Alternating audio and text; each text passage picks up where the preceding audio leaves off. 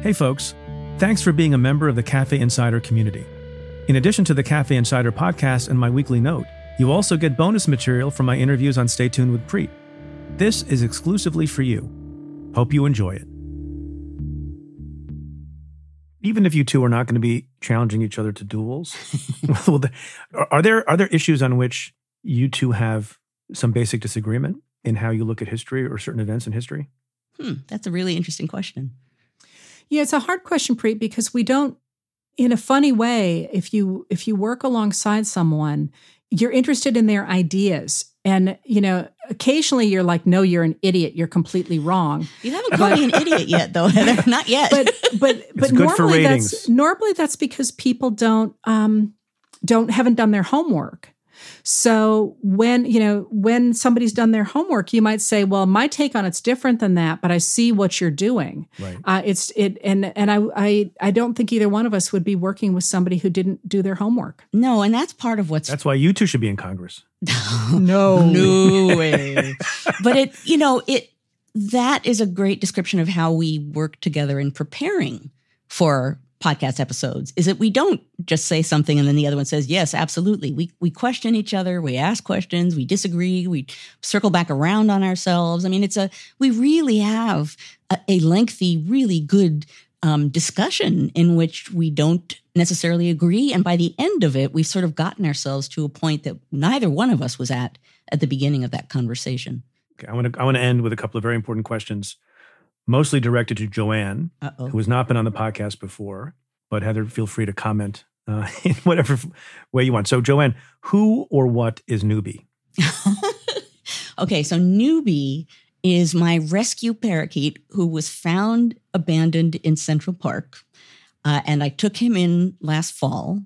And he is known on Twitter as Newbie the History Bird because he likes to weigh in, apparently, when I am on Zoom speaking about history. So I am just predicting. He has his own Twitter account. He does have a very popular Twitter account of his own. Do you want to share the handle?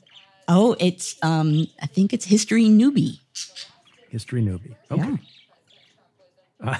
He has a lot to say about history, I will just say. You said something else on the first episode of Now and Then, which I found interesting, that you have I think essentially a photographic memory for commercial jingles, Lord, and TV show theme songs from the 70s. Heather, do I have that right? Didn't she make that admission? I believe she did. Yeah, it's unfortunate. Do you want to share any of your favorites? Oh, I think it'd be more fun, Preet, if you just randomly gave her one. Oh no.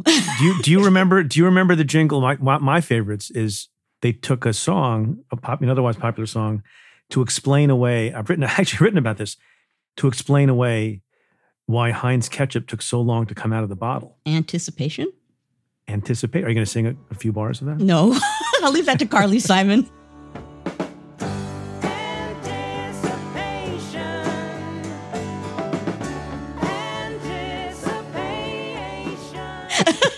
Hey, how about Cricket Lighter, Joanne?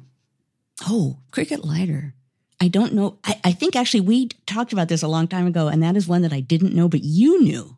Oh, don't know. We're not going there. Come on, Preet, come up with a different one. You opened that door. Did you have a favorite theme song of a show, like a sitcom? Oh, I don't know if I had a favorite. And was it Welcome Back, Kotter? No, because that one was a radio song that was a hit, so it's no fun to remember that. Oh, one. It's not? No, I remember really obscure, ridiculous commercial jingles for no apparent reason. And I really would like them to move out of the way because there's so many more things in history that I'd like to be able to remember. Did you watch a lot of TV? Yeah. I mean, the television was always on in my house in one way or another at meals and every other time. And my brothers, I think, have the same memory that I do. And so unfortunately, we have a shorthand. We have a 70s jingle shorthand sometimes with each other that includes famous lines from 70s sitcoms and dramas and jingles. It's a threatening. I'll take that for 1,000, Alex. Wait, Heather, did you watch TV a lot growing up? No. Were you the kind of family that had no TV on? No, but we're the kind of family who lived in the woods in Maine. So we got 3 channels. And, I never got in the habit of watching TV because it was always just behind a snowstorm. To this day, I'm actually pretty unsophisticated about television and film because it just isn't. I just never got in the habit of watching it. I like it, but it really wasn't a huge part of my life. No film criticism podcast for you.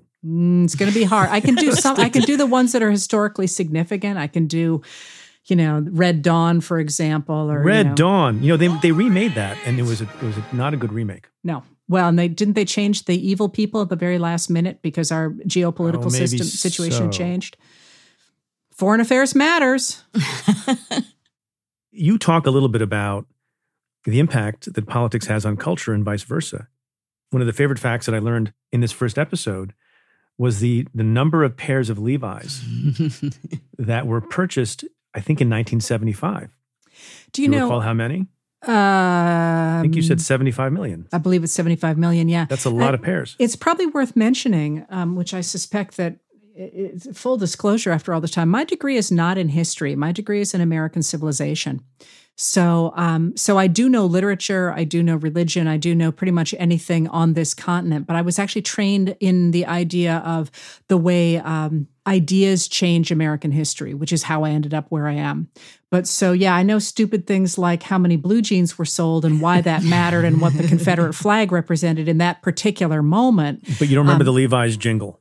I didn't even know there was a Levi's jingle, and anything off this continent. People are always writing to me and saying, "Hey, could you explain what's happening in?" And you fill that blank with any other country, and I'm like, "No," but if I had to, I might be able to find it on a map. So, for those of you who want to understand why so many pairs of Levi's were being sold in the mid '70s and what it says about politics and culture and the evolution of the American experiment, you should listen to Now and Then, available wherever you get your podcasts.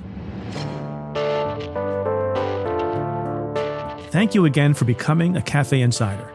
Listen to the Cafe Insider podcast every Tuesday and stay tuned every Thursday.